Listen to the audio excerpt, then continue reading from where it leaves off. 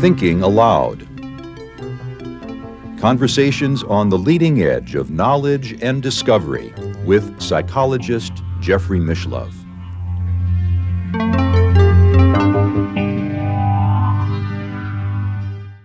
Hello and welcome. I'm Jeffrey Mishlove. Today we'll be exploring the topic of facing old age. My guest, Dr. Connie Zweig, is a retired psychotherapist and author and editor of many books, including The Holy Longing, The Hidden Power of Spiritual Yearning, A Moth to the Flame, The Life of the Sufi Poet Rumi. She wrote with Steve Wolf the classic book, Romancing the Shadow, a guide to soul work for a vital, authentic life, and edited with Jeremiah Abrams the anthology, Meeting the Shadow, the Hidden Power of the Dark Side of Human Nature. She also edited the anthology, To Be a Woman, the Birth of the Conscious Feminine. Her most recent book is The Inner Work of Age, Shifting from Role to Soul. Connie is based in Southern California, and now I'll switch over to the internet video. Welcome, Connie. It's a real pleasure to be with you today. Thanks for having me. I really appreciate it.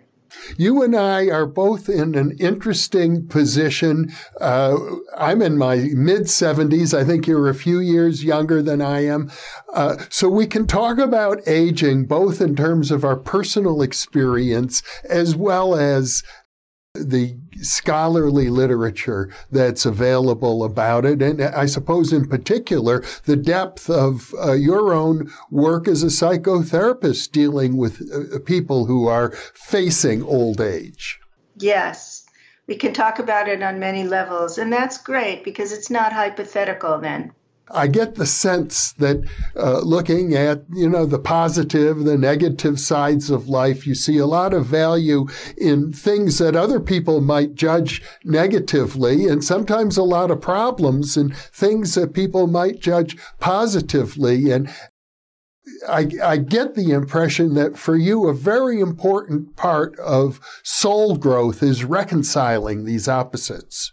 You're the first person to comment on that. It's a beautiful insight, and it's very aligned with the yin-yang pin that you're wearing.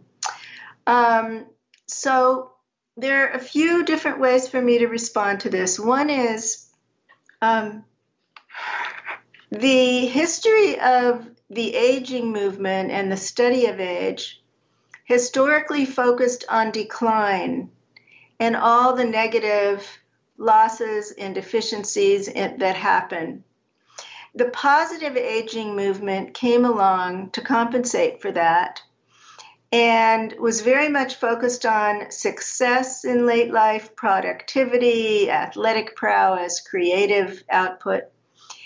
And when I looked at that, I said to myself, neither one is the whole truth about aging. The whole truth is that there's great beauty and great difficulty. And the challenges and the possibilities are all inside of us and all ahead for us. But if we don't learn how to maintain an awareness that holds the tension of opposites, as Carl Jung called it, then we're always splitting off one side or the other. We're always either too negative or too positive, given the whole enchilada. The other thing is, my practice for 30 years now of shadow work. And it has trained me to kind of look at the downside or the dark side or the difficult side of things and hold it in a larger context. And what I learned early on about the shadow is that things are only negative in relation to the ego. So if weakness or slowness or dependency, which are qualities of aging, are negative to the ego, then they're going to go into the shadow. And as they start to come out in later life, we're going to have trouble accepting them. They're not inherently negative. They're not inherently bad.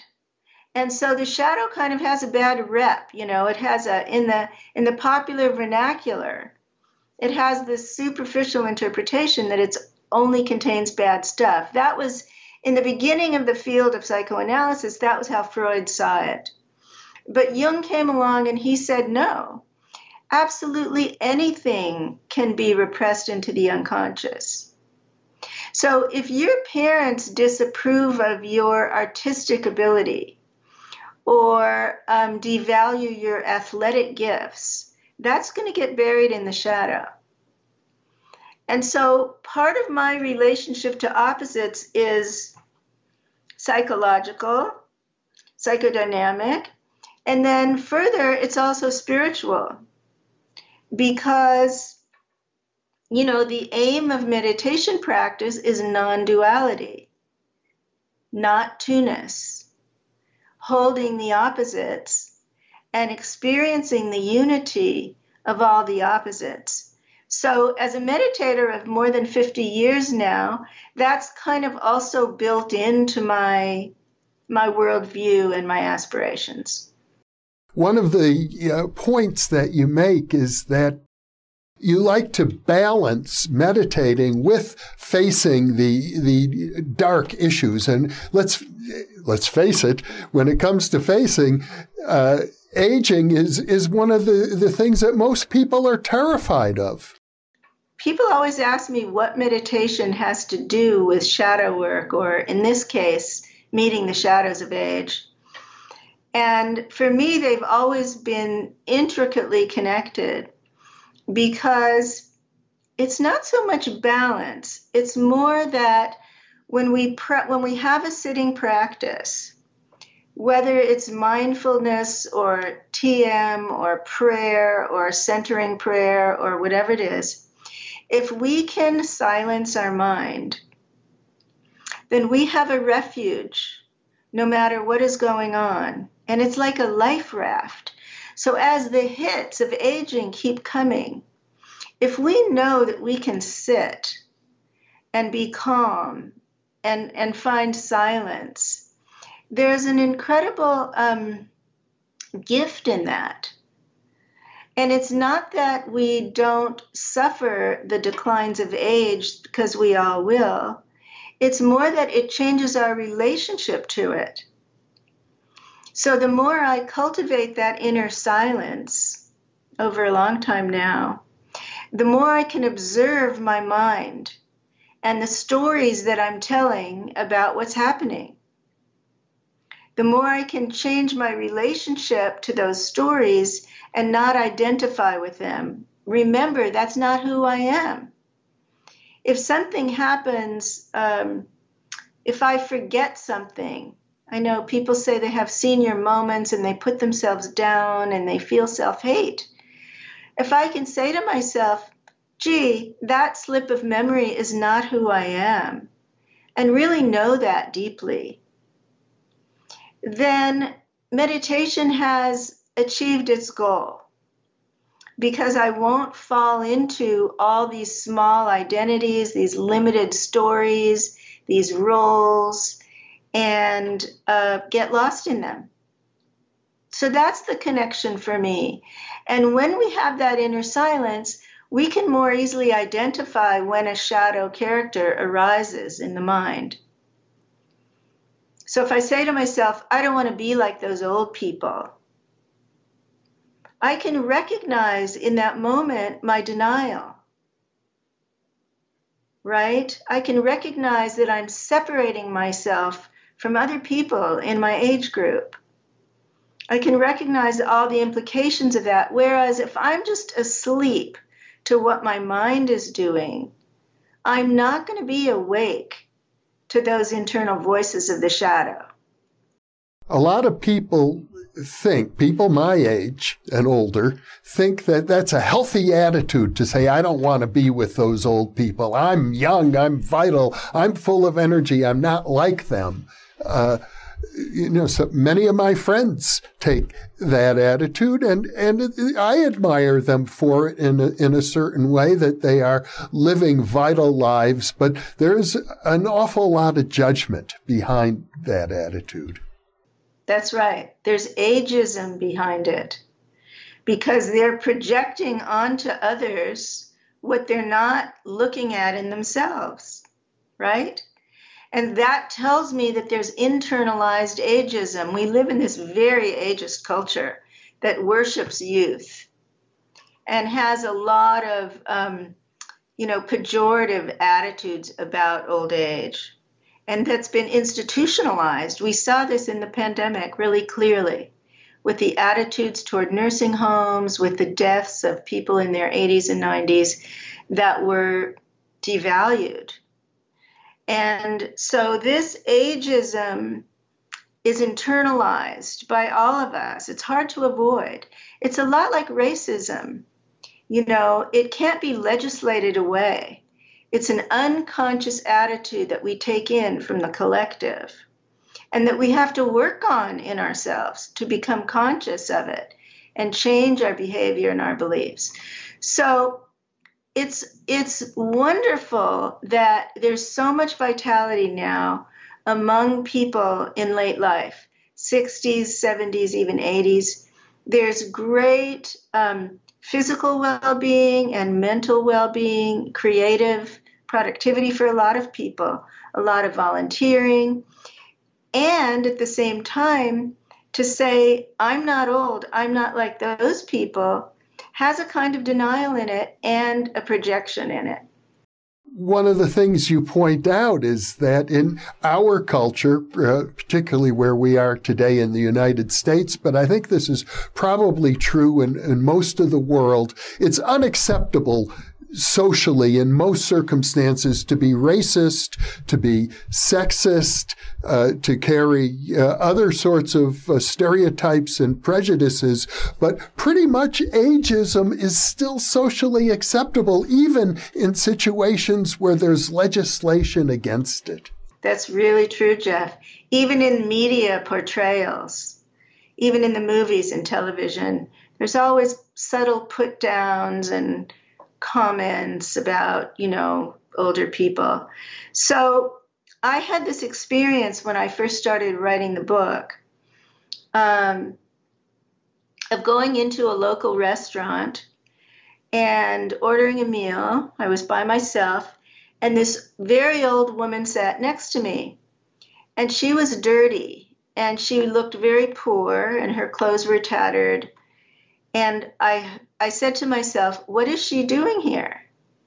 She's old and she's poor and she doesn't belong here. She's probably homeless, And I stopped for a moment and recognized, because of my years of shadow work, recognized my inner voice was saying something really ageist. And this led me on a whole journey around the shadow characters of age, what I call these internal figures that arise around this transition. And so my inner ageist was shocking to me for just the reasons you're saying, which is that, I've spent my life working on racism and sexism and homophobia and all these political causes. And here I was in my late 60s saying something to myself that was clearly ageist. It was also classist, but that's not my focus here. So it was prejudice. And it led me on a whole journey to discover the root of that inner ageist in myself, in my family history, where it came from, in the culture where it came from, and how to work on ageism socially, collectively, because clearly the way that we're doing it now isn't working. And so I'm actually teaming up with Ashton Applewhite, who is sort of the leader of the anti-ageist movement in activism, to add the dimension of inner work and working on the inner ageist So we're doing ageism from the outside in, that's her work, and ageism from the inside out, which is my work. And I think that's the way that real profound social change can happen. All of the social justice causes that we're working on now require a dimension of inner work to really change institutions. Well, it seems to me it's hard to talk about the prejudice we have about aging if we don't also address our inner prejudices concerning death itself. Prejudices concerning death. I don't think I've heard those two words together. So one of the main inner obstacles or shadow characters in my language around aging consciously is denial of mortality. And I know this is an area of interest for you about consciousness and where does consciousness reside and where does consciousness go when we die. My take on this is not so much about beliefs. It's more about this. My Conniness will die. It will not survive the death of my body. Something may survive, but not my individual Conniness. So if I continue to strive to build that and cultivate that and allow my ego to sort of control my striving in later life, that I'm really not moving into what I call role to soul. I'm really not allowing my identity, my deeper identity, to shift from the roles, the masks, the ego's agenda to my spiritual essence. Now, we could argue about what is our spiritual essence. We can say, is it atoms? Is it stars? Is it the self? Is it spirit? Is it consciousness? I don't really care what language we use. I think, for materialists, there's one level of how Connie will be recycled into the environment, right? And for other folks, there are different ways in which we go home, we join something larger when we die. But the bigger point for me is that we have a task to face in our 70s and 80s while we still can. And it's the task that's taught by every spiritual tradition. All the perennial traditions teach practices about facing death. Some of them teach, go to the cemetery and meditate, or sit with a skull, an empty skull, and meditate on it.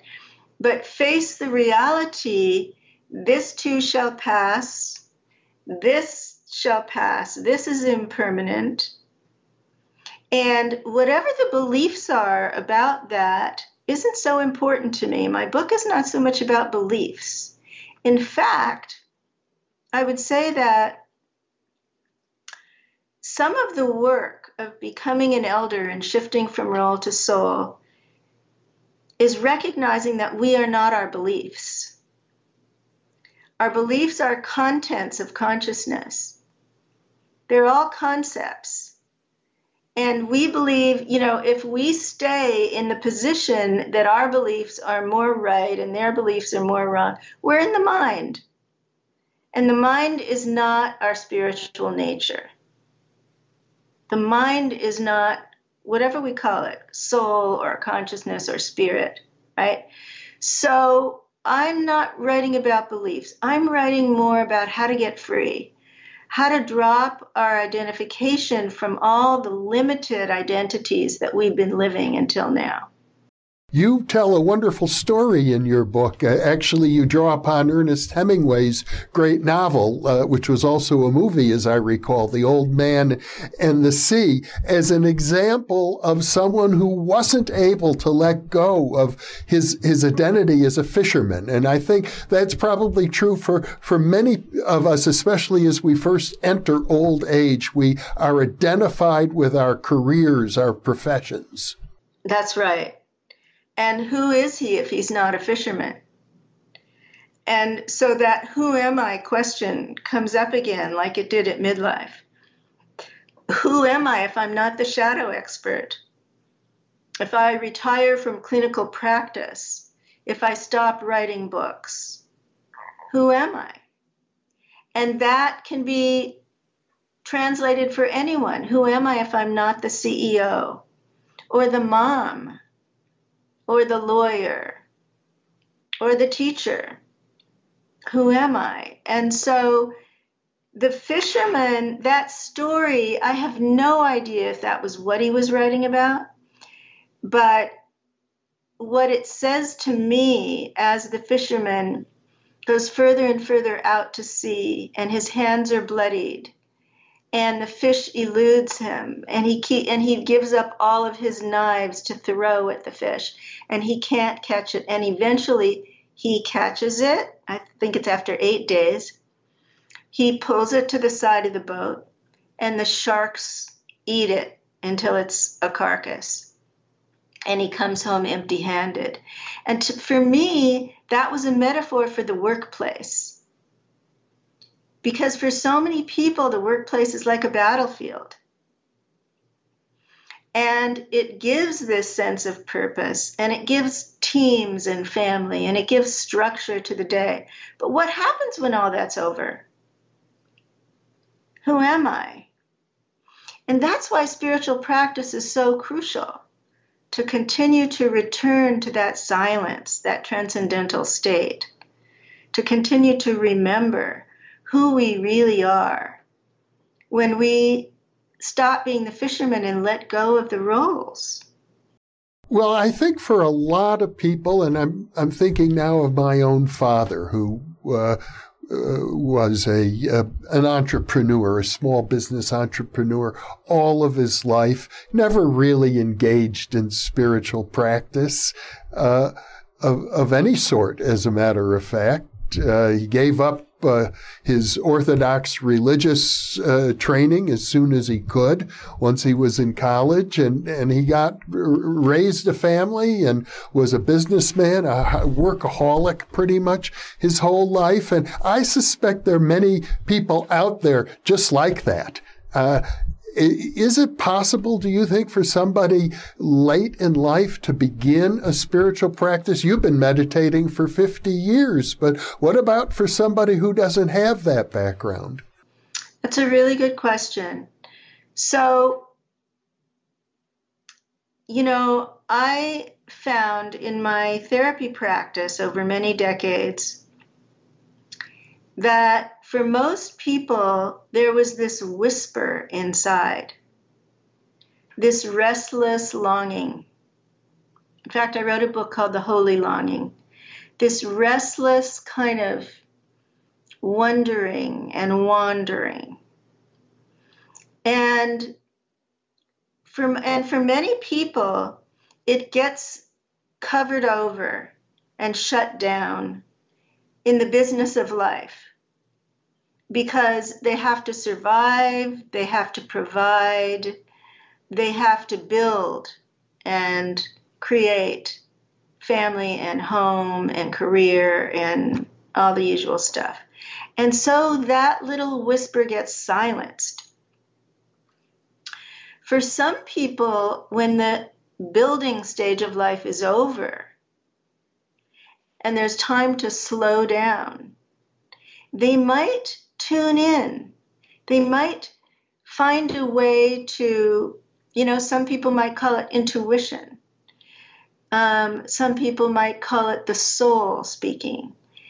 And so those folks may find that starts coming up for them. They don't know what to do with it. because it's unfamiliar and they've never followed it before as a guide. And so, for those people, those kind of folks I would call sort of probably conventional, rational folks. They would probably end up going to their local church or synagogue, right? And getting involved in organized religion, which isn't going to have mystical practices for them. But it may have community, and it may have a worldview that's meaningful.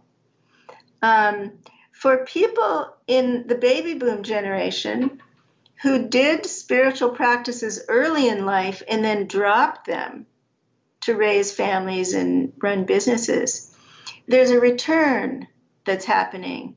When I interviewed one of the founders of Spirit Rock Meditation Center in California, this was before the pandemic, she said baby boomers were just coming in droves to learn mindfulness.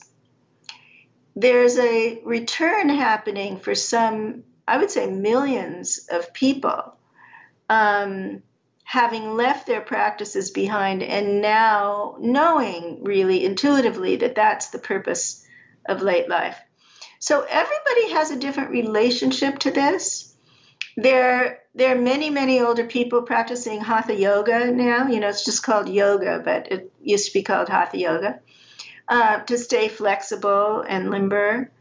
There are people practicing martial arts to focus attention. There are people finding mystical practices within their childhood traditions, like Judaism and Christianity and Islam. There are lots of mystical streams in those traditions that do have practices. So there are all kinds of ways to respond to that restless yearning and follow it. And I would say for some people, it leads to creative expression, which has its own relationship to spirituality, but it's not the same thing. I mean, my literary agent recently retired from a life as a businesswoman, and she's painting full time. And she said to me, I've never been happier. I didn't even know I was an artist. So there are different ways we respond to this call. It's interesting, that phrase, I've never been happier. I can attest at the age of 74, I've never been happier. I love this age and I love this life. But I know for many people, they're confronting illness. And because of problems with the body, pain, arthritis, for example, they've never been more miserable. Yes, it's true.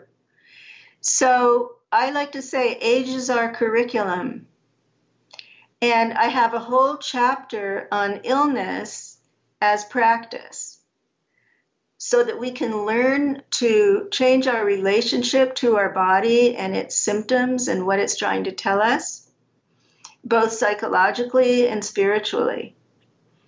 And we can, and I don't want to minimize the suffering here. That's not what I'm saying, because it can be, very challenging. My husband has a very serious disease, so it can be very challenging for everybody. And at the same time, there are ways to use practices to turn illness into opportunity. Remember Ram Dass used to use the term grist for the mill. So illness can become the material with which we practice. I'll give you an example. I had a really, really close friend who had cancer. She died last year. And I spent 2 years as her caregiver. And we had a very conscious friendship over the decades, where we could process just about any emotional material with each other. It was very open and transparent, and fun and sweet, And we had our issues, but we always got through them. So when she got sick, I began to notice her early childhood issues coming up. She really struggled with certain dynamics that were painful for her. And eventually, as I was kind of giving more and more, and she was not really acknowledging me or thanking me or expressing appreciation, we got into this kind of stuck dynamic where she was the needy one and I was the fixer, the rescuer. And eventually we started talking about it and recognizing that we were both repeating early family patterns with each other. And we were both long-term meditators. And so we could kind of witness or observe what we were doing together. And eventually we got into this state in which the roles fell away. The sick person and the caregiver, it just fell away. And we saw each other as souls, both souls on a journey. And the fact that the giving and receiving was imbalanced became irrelevant. And the fact that the communication was insufficient became irrelevant. And we saw into each other in the most profound way that was very gratifying for both of us. So caregiving and illness can be really painful and challenging. And it also has opportunity in it. And so, for people, and this is in response to your earlier question as well, for people who are aware that they are developing, that they are evolving, for people who want to expand their emotional and spiritual development in this stage of life, along with their expanded longevity, all of these moments become opportunities to do that when you have the tools and the practices. A couple of times now, Connie, during the interview, you've used the phrase that I didn't quite understand, and maybe you can amplify it. I think the phrase was shadow characters. Yes, I haven't defined that yet. So Carl Jung, in the early days of psychology, coined the term personal shadow to refer to that part of us that contains the material that we bury or repress in early life. And as I mentioned, it can be seen as negative or positive, but it can be absolutely anything. It can be feelings, it can be behaviors, gifts, talents, anything that's not lived out goes into the shadow. And the way that he worked with it initially was through dreams, because in the dream, the unconscious is speaking to us. And so we can find dream figures that we can dialogue with. And then he came up with active imagination, which is a kind of a creativity practice for working with unconscious material. When I wrote Romancing the Shadow with my friend Steve Wolf, we came up with a method that we called shadow work, which is about personifying a figure in the unconscious in this way. Say, for example, you start to notice that you're always repeating the same thing to yourself. The same internal dialogue goes over and over again. Let's say when someone doesn't recognize you or acknowledge you, you might say to yourself, well, I'm invisible to her. I'm unimportant to her. And that dialogue is always the same whenever you're triggered in that way. The same feelings go with that inner dialogue, and the same physical sensations go with it as well. So what if we were to take those three cues thoughts, feelings, and sensations and personify them as an internal figure. And then give it a name and give it an image, the invisible one. Okay? So now I have something that was previously unconscious in my awareness that I can build a relationship with. So now when the invisible one arises, I can have a dialogue with it. I can observe it. I can choose not to act it out.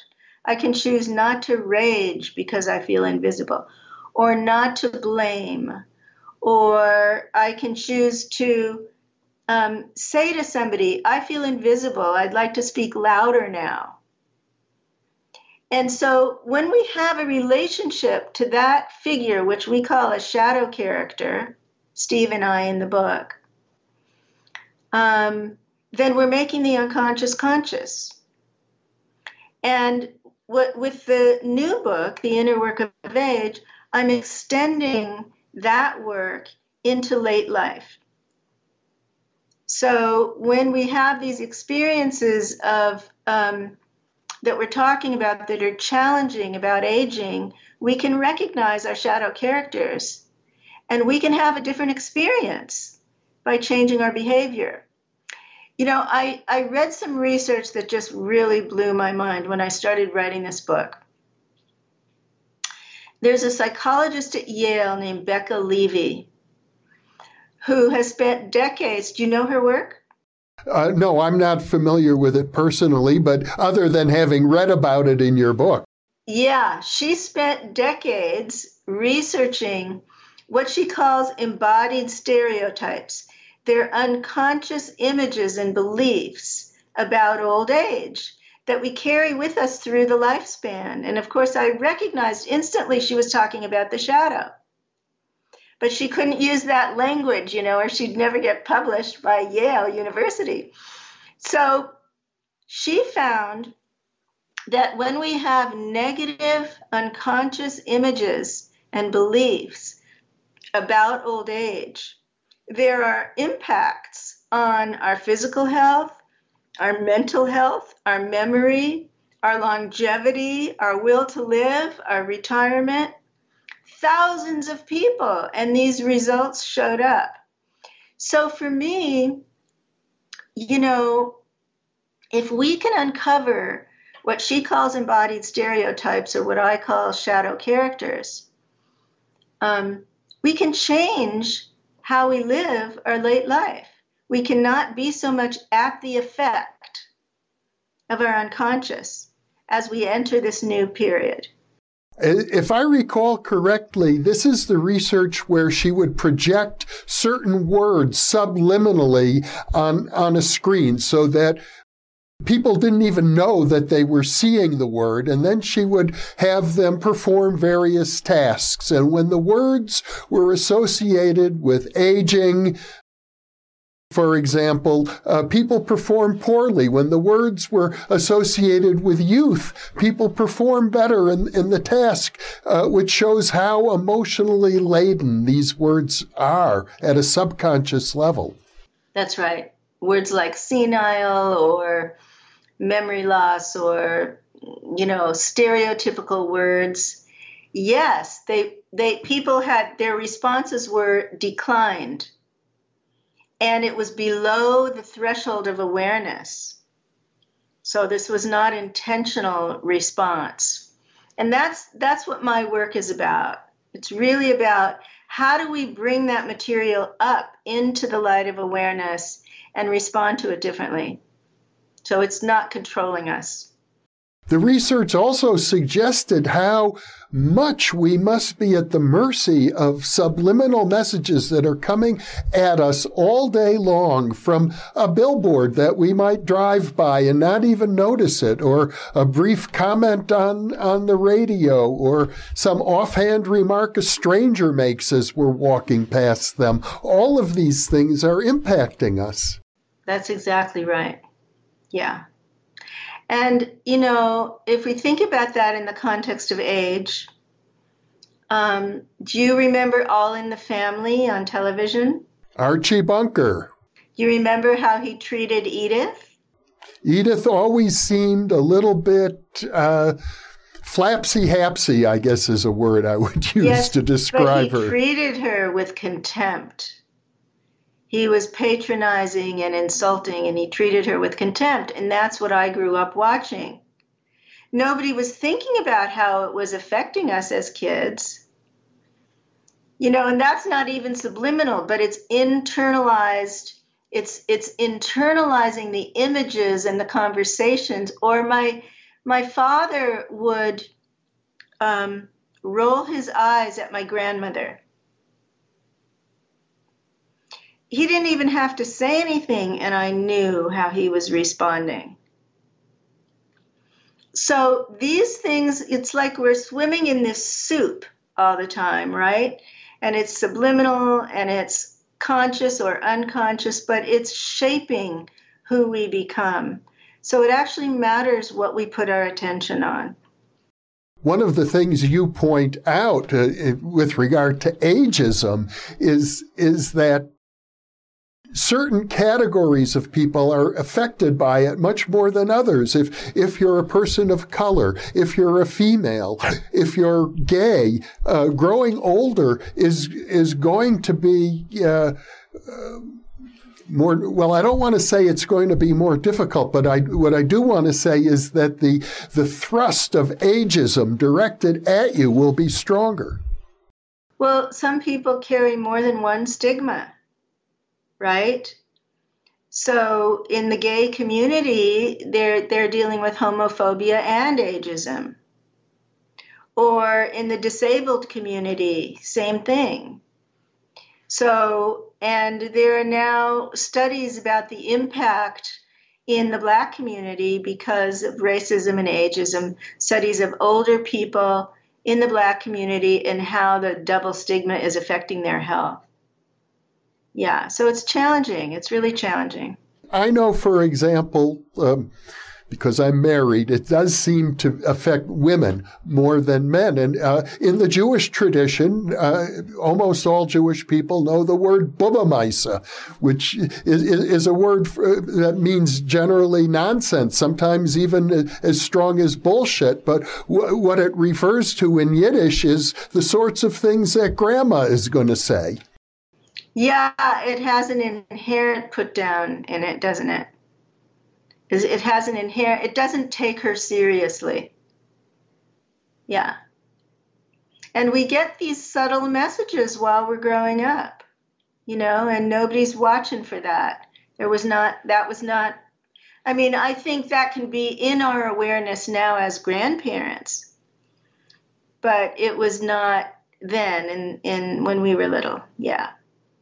Well, the subtitle of your book, From Role to Soul, is very interesting. And the concept of soul, to me, comes out in your discussion of what you call an elder, that there is a role for people, a completely new role, the role of the elder, which manifests itself in many different ways, in many different contexts. But it seems that regardless of one's health, regardless of gender or sexual preference or religion or race, that there is a role for elders in almost every community.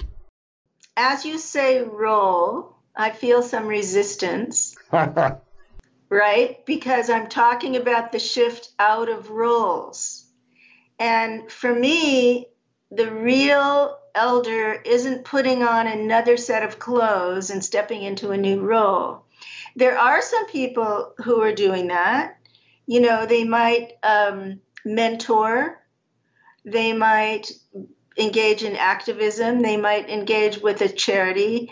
What I mean is more a stage, not an age. So it's an internal state of mind that has to be cultivated intentionally. We all become seniors with a Medicare birthday, but we don't all become elders. And so what does that really mean to be an elder? And the whole kind of cliche of wise elder, we think we know what it means, but do we? Do we really know what that means, wise elder? So I went into a year-long training to become a sage or an elder with a community called Saging International. And it was a beautiful training. I really, really liked it. And it didn't address unconscious process or the shadow issues. So for me, there was something missing. But I did feel differently afterwards. I did feel as if I woke up to, well, let me give you a few examples. As part of the training, we did a life review. And I'm not the kind of person who focuses on the past. I'm not particularly nostalgic or interested in my history that much. So I didn't know if I was going to like this.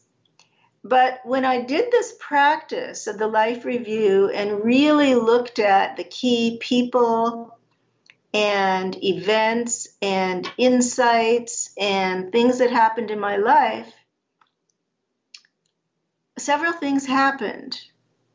One was I saw that many of the difficult events, many of the traumas and abuses that I suffered had outcomes that were positive because they led me in unknown directions.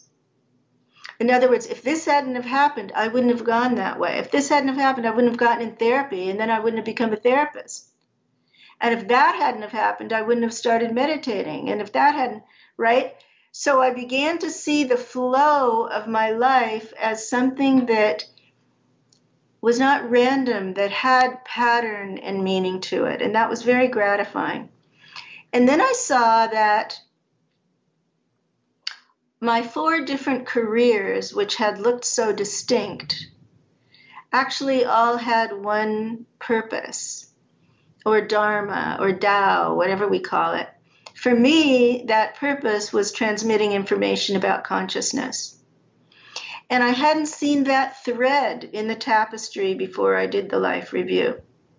So some of the work of becoming an elder is harvesting the wisdom of our lives, harvesting the lessons and digesting the lessons, and then eventually sharing them, hopefully, in some way.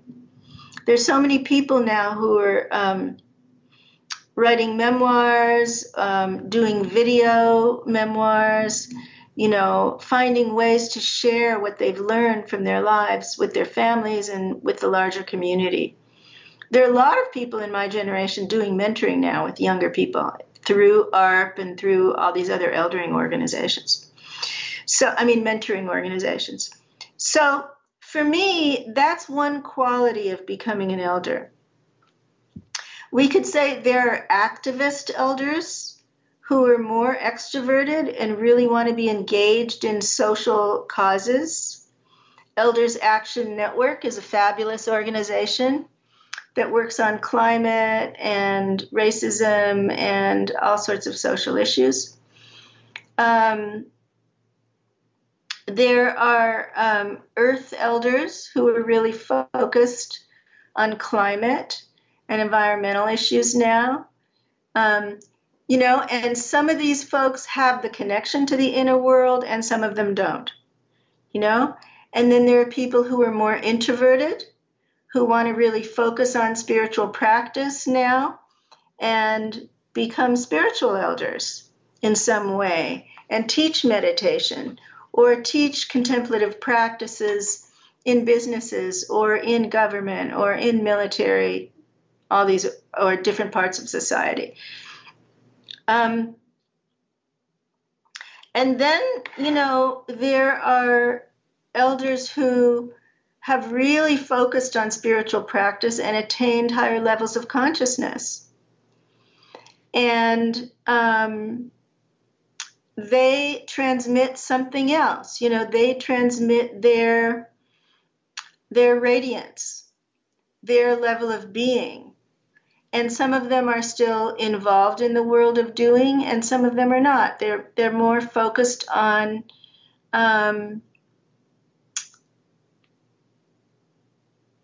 evolution of consciousness.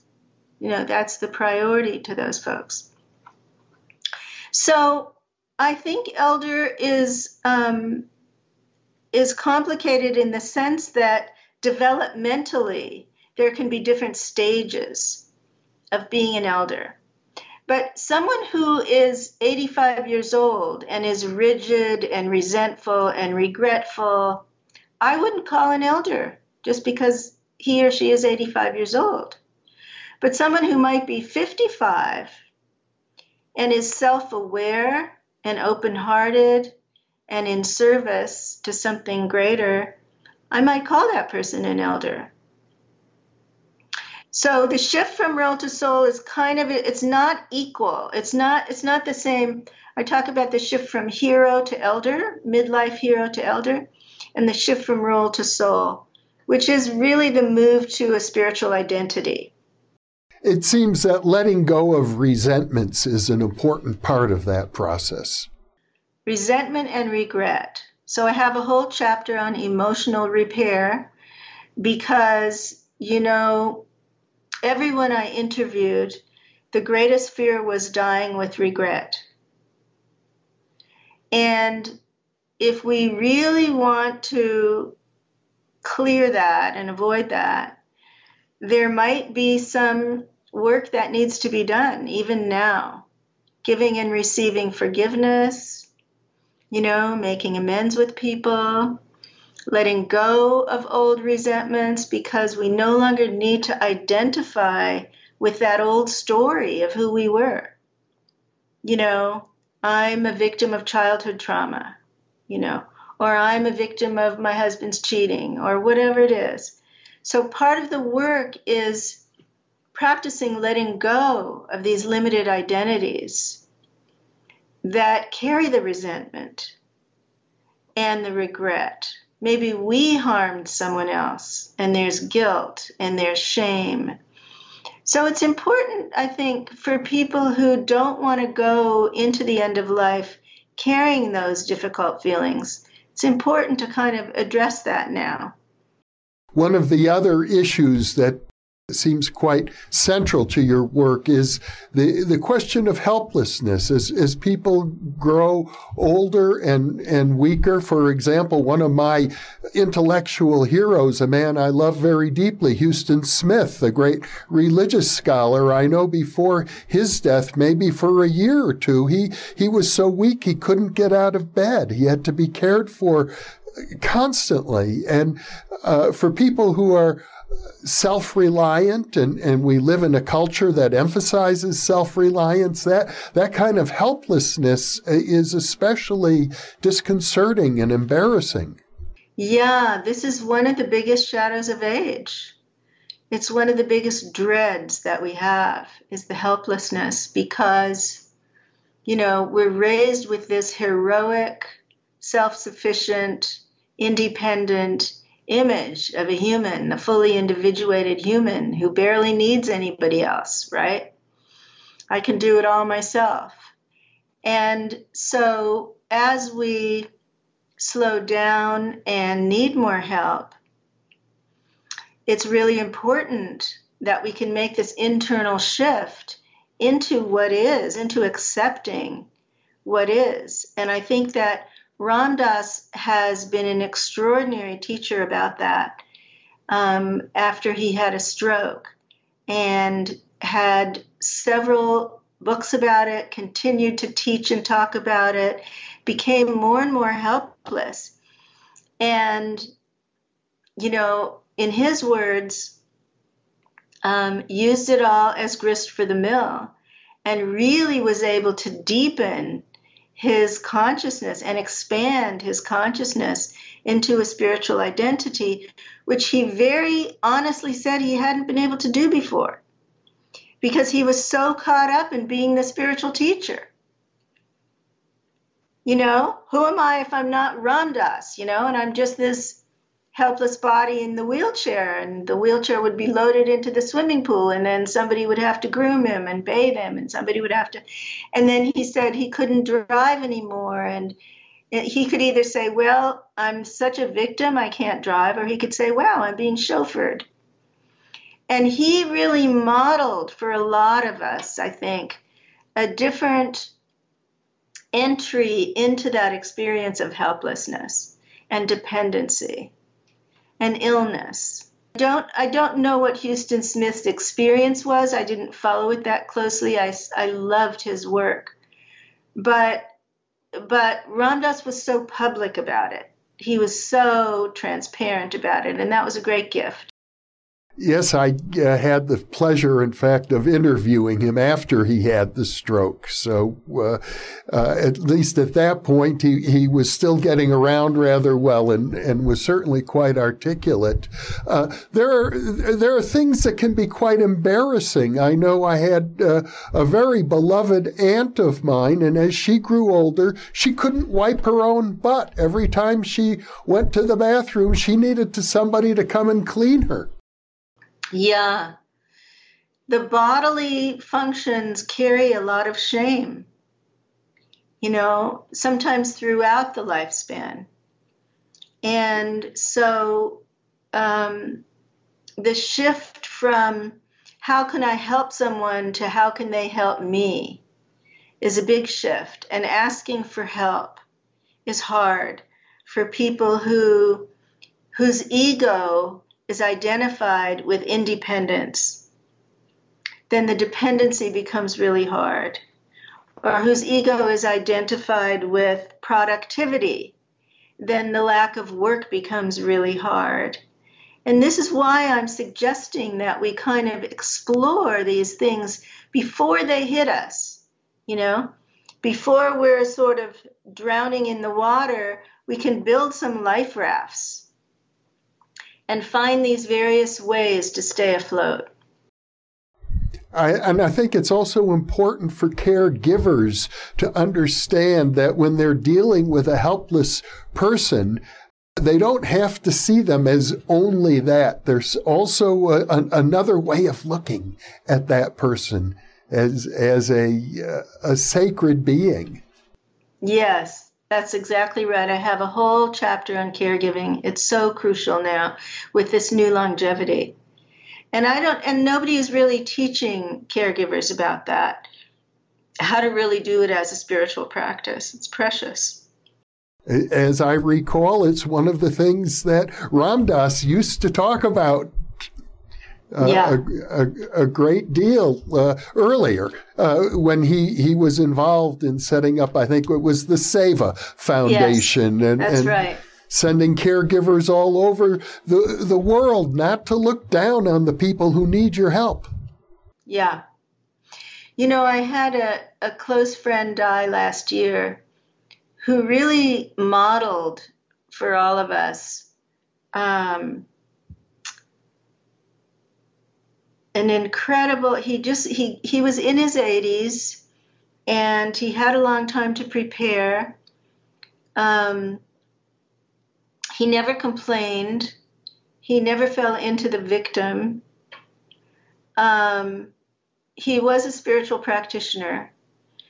And the last time I spoke to him, he was on hospice. And he said, my mantra is allow. So he was just allowing the process to happen. He wasn't fighting against it. He wasn't resisting or struggling. He was just allowing. And there was something about that was just so elegant. Well, Dr. Connie Zweig, this has been a very elegant conversation. I know there's so much to talk about. Your book, The Inner Work of Age, is so very, very rich, packed with all kinds of scientific studies and as well as personal experiences and interviews with many well-known spiritual figures who are confronting age themselves. I highly recommend it to our viewers. And I want to thank you from the bottom of my heart for being with me today. Thank you, Jeff. It was a privilege. And for those of you listening or watching, thank you for being with us.